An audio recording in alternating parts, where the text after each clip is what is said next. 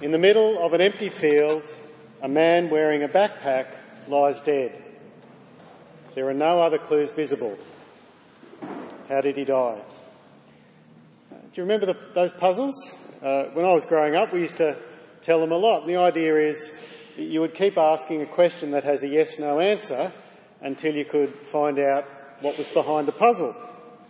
And the solution was always quite simple. In this case, you needed to work out that the backpack had a parachute inside that hadn't opened and he jumped out of a plane. That's simple. That's how he died. What about this one? A man walks into a bar and asks the bartender for a glass of water. But the bartender takes out a gun and aims it at the man's head. The man says, "Thank you," and walks out. Well, it's very strange until you work out, by asking questions, that the man wanted the water to fix his hiccups. And the bartender scared him by taking out the gun, cured his hiccups. It's pretty simple. Now, some people love these, and they won't give up until they find the answer. Other people just get annoyed and walk away. It doesn't bother them if they don't solve the puzzle. And that's what I think Jesus is doing here with parables. They're puzzles with a simple point, but it's not obvious, so you have to think and ask questions. And then if you work at it, it'll make sense and things will be clearer. But other people just see nonsense and they walk away and things are less clear. The puzzle confirms them in their ignorance. In some ways, it hardens them, it makes them harder.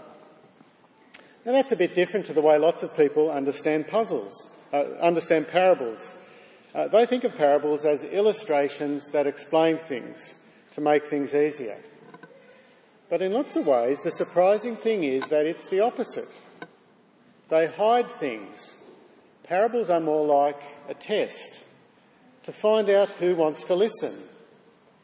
They're like a net that separates people into two groups: those who want to understand and those who don't. You can see that there in verse 10. The disciples come to Jesus and ask, "Why do you speak to people in parables?" Which is what he's been doing. Back up in verse 1, he's been teaching huge crowds down by the lake. There are so many people he has to hop in a boat so he doesn't get pushed back into the water. In verse 3, he teaches them many things in parables. And there are some like the disciples who want to understand, who ask questions. And Jesus says in verse 11, "The knowledge of the secrets of the kingdom of heaven have been given to you, but not to them." Do you see that? There are two groups. There are one like the disciples who ask more questions, and God gives them knowledge about the kingdom of heaven as they think about the parable, they discover the secret. And then it seems like there's the majority of the crowd who just enjoy the entertainment, but walk away at the end of the day and move on. "That was interesting," they say. "I wonder what's for dinner." Two groups, and the parables work differently depending on which group you're in. Verse 12, Jesus says, "Whoever has will be given more," as they think about the parables, "and he will have an abundance. Whoever does not have, even what he has will be taken from him." God is at work when you hear a parable.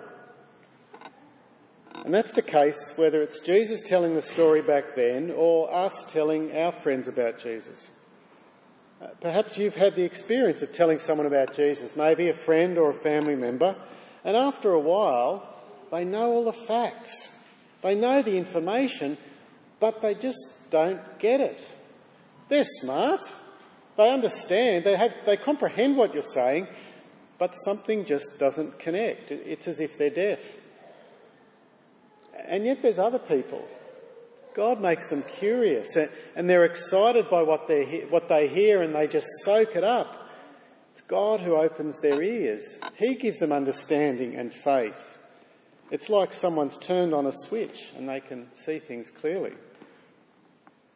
They're the two groups of people. We need to keep praying that God will be at work because it's him that's at work through our words. And God's at work in the teaching of Jesus. Just like fishing that's probably happening in the boats all around them on the lake.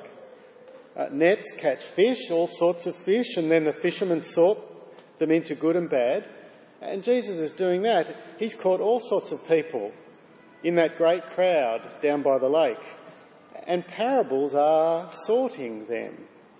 The good fish who want to know more, it's like an itch. They keep scratching.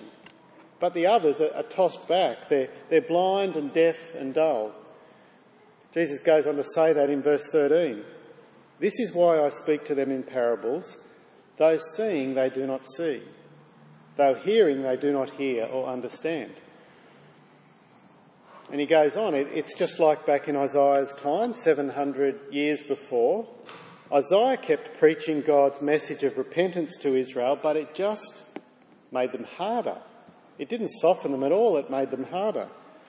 Verse 14, Jesus says, in them, the people who are hearing Jesus, is fulfilled the prophecy of Isaiah. You will be ever hearing, but never understanding, ever seeing, but never perceiving, for this people's heart has become calloused. They hardly hear with their ears, and they've closed their eyes. The more they hear, the deafer they get. It's like industrial deafness. The words have just made their hearts hard and calloused. It's like when you play the guitar a lot. You get calluses on your fingers. I've got one hand that's got calluses and the other hand that's smooth on the ends of the fingers. The skin gets thick and you can't feel anything. And that's what it was like for the people of Isaiah's time, except they had calloused hearts. They couldn't feel anything. The message, instead of softening their hearts, toughened their hearts. And Jesus says it was like that in his time as well. We've seen it in the events leading up to today's chapter. Last week, chapter 12, the Pharisees have heard what he said, but they're criticising him for his disciples eating grain on the Sabbath. Then they criticise him for healing a man on the Sabbath. Then they say Jesus is casting out demons because he's the prince of demons. And then they've got the arrogance, on top of all of that, to ask Jesus for a sign, despite having seen all the miracles and hearing all the teaching. That's a calloused heart. And it's just that sort of symptom that the Israelites have as well. Hard, calloused hearts, deaf to God. And so Jesus' first parable, in Matthew, Mark and Luke, this is the first parable that gets told. It's describing that process of some hearing and some not. This is a parable about parables. This is the key that helps you unlock the ones that come. It's about how the parables are more like a puzzle to be solved or fishing that separates than an illustration to make things clearer. So verse 3, a farmer sows some seed. Maybe Jesus could even see a farmer from where he sat in the boat. And he takes a handful of seed and he throws it out across the ground. Then he takes out another handful and throws it in the other direction. And as it does, it lands in different places. Some of it lands on the path. Birds come along behind him and they eat it up, and the seeds do nothing. Some lands off in the corners of the field, where there are plenty of rocks but not much soil. The plants begin to grow, but the roots have got nowhere to dig down, and so there's no staying power in the plants. They shrivel up and die on the first hot day. Other seed lands off on the edges where the weeds blow in from the desert. There's plenty of soil there, but there's plenty of competition. And as the plants grow, so do the weeds. And everybody knows weeds grow better than the plants you actually want to grow. It certainly works that way in my garden. And the weeds choke the plants. But then there's the good soil. And if the farmer's any good at all, most of the seed is going to land there. And there the soil produces a rich harvest. And down in verse 18, Jesus explains what all that means to the disciples who've come to ask. Who've asked that question, how do I puzzle this out? And he tells them the secret of the kingdom of God. God's kingdom begins with a message. Begins when people hear a call to live with God as king. And people respond in different ways to that message. Verse 19, some people with calloused, hard hearts, they do nothing. And Jesus says they don't understand it because Satan snatches away the message. Satan hardens hearts. Satan changes priorities. Satan distracts. Whatever it takes so the message won't connect. That's the path.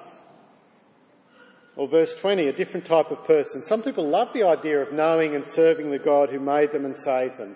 And they jump in, boots and all, but they don't last.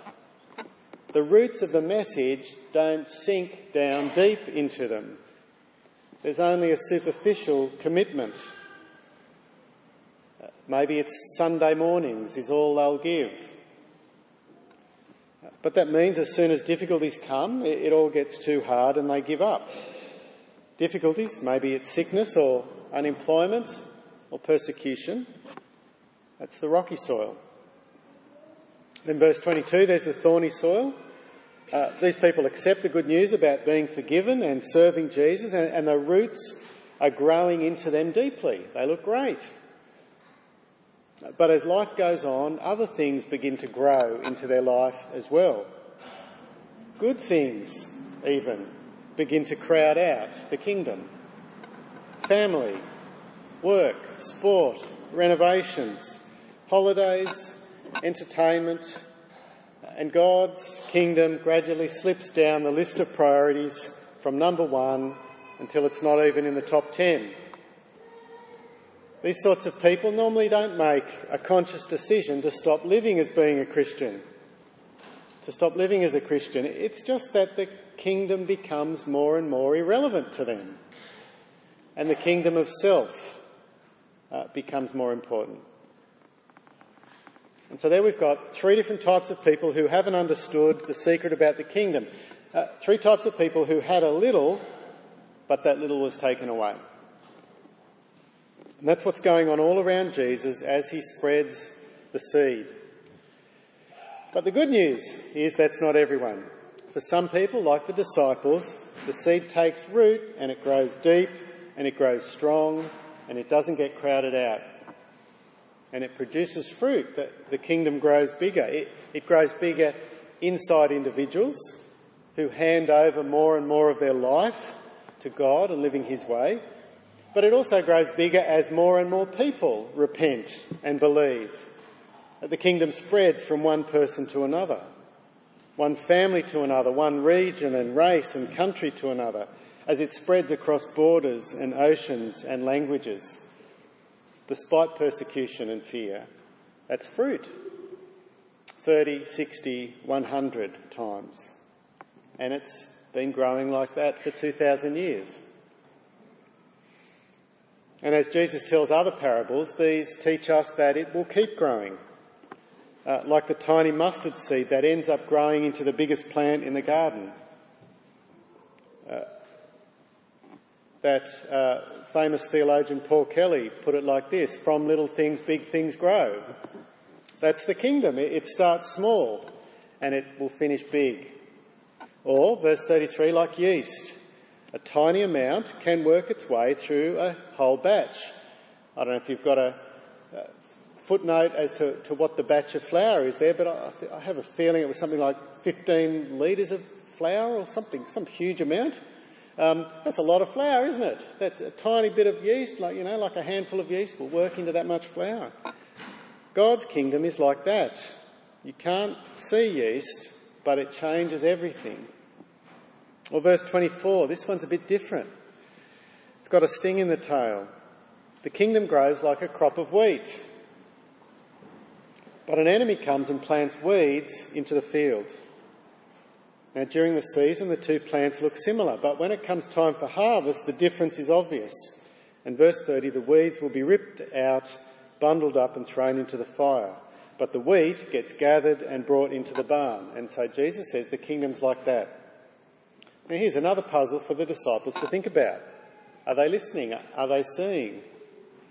They work hard to understand. Once again, they come and ask Jesus what's going on. Because God has given them the secrets of the kingdom and they want to know more. They come and ask for the explanation.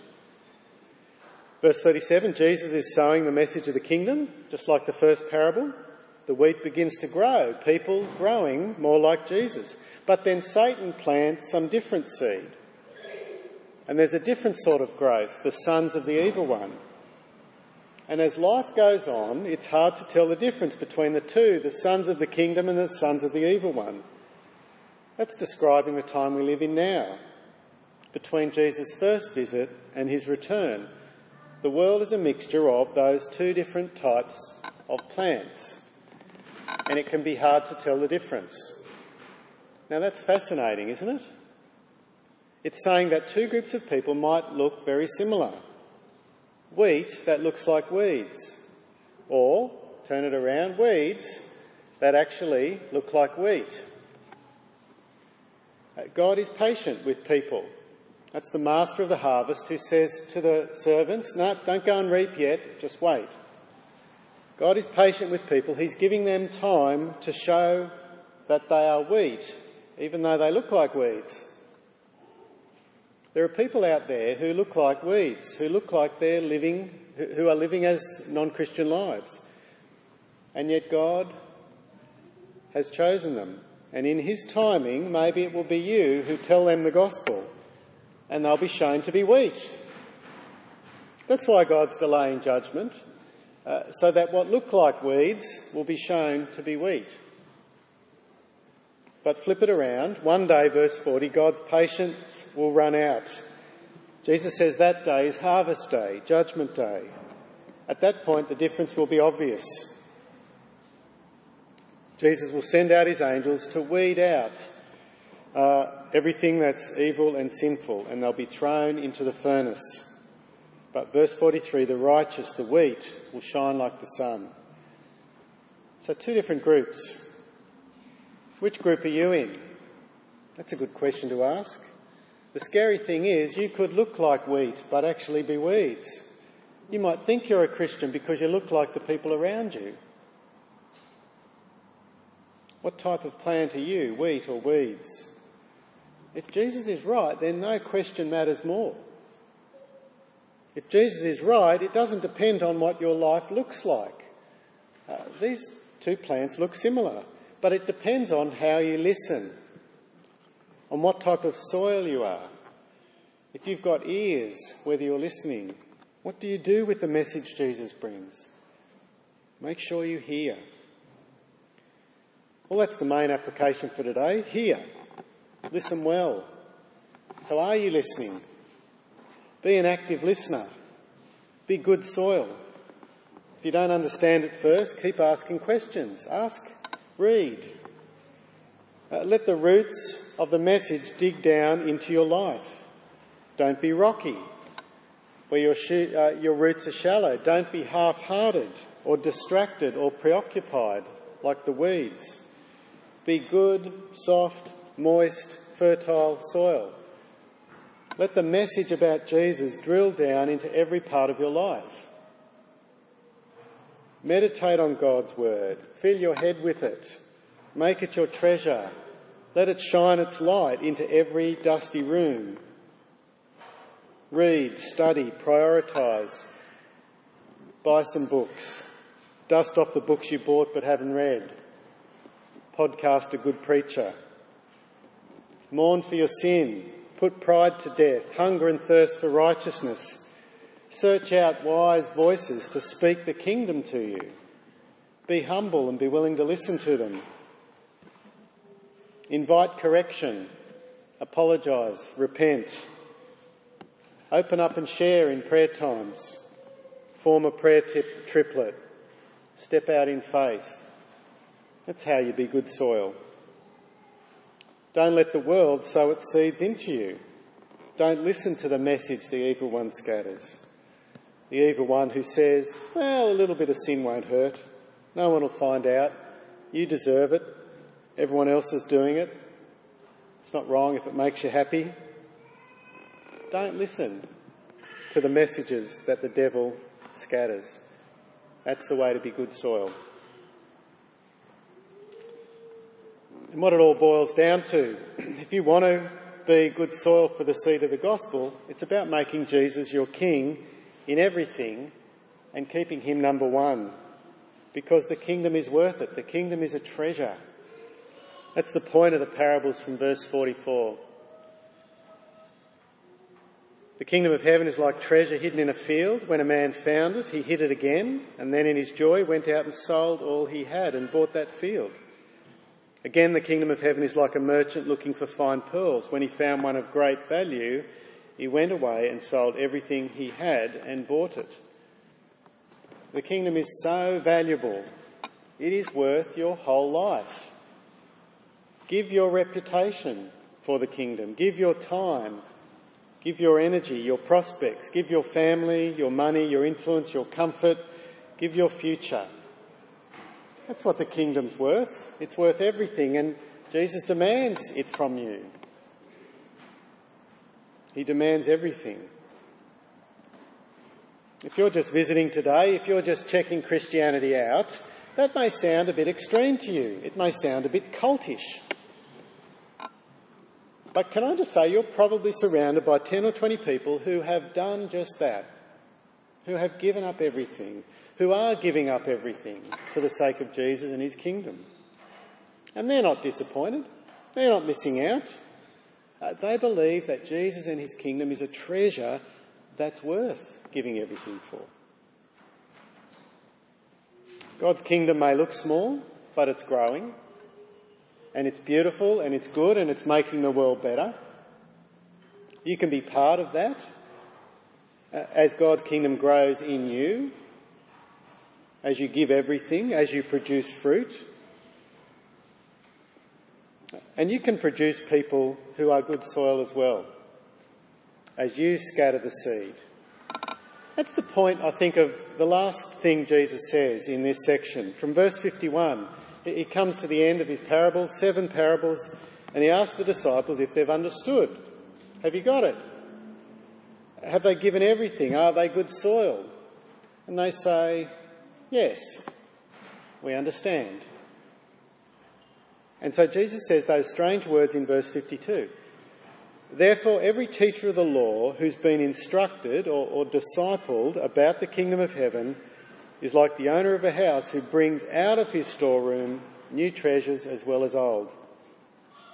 Now that's a parable on its own, isn't it?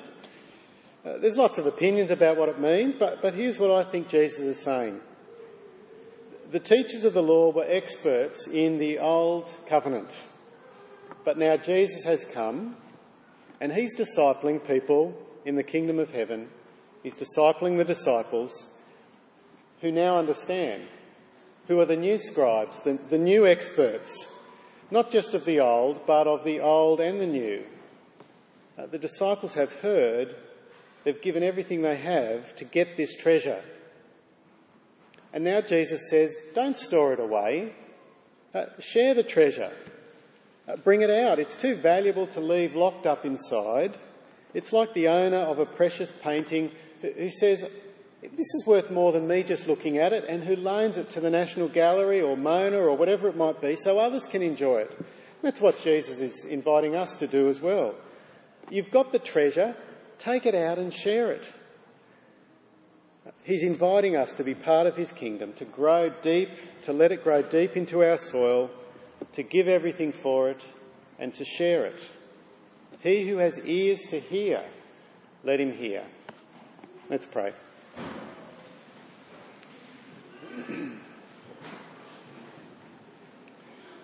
Our Heavenly Father, there's lots of tricky stuff here, but we thank you that we don't have to work it all out on our own. There are plenty of people who've trod this way before us who can guide us. We thank you for church. We thank you for your Holy Spirit. We thank you for your promises that if any of us lacks wisdom and we ask for it, you'll give it to us. So we pray for all of us, especially for any who are still trying to puzzle these things out, that you will help us to understand, help us to trust Jesus, help us to give everything that we might know his kingdom and know the peace and the forgiveness that comes through him. And we pray all of these things in Jesus' name. Amen.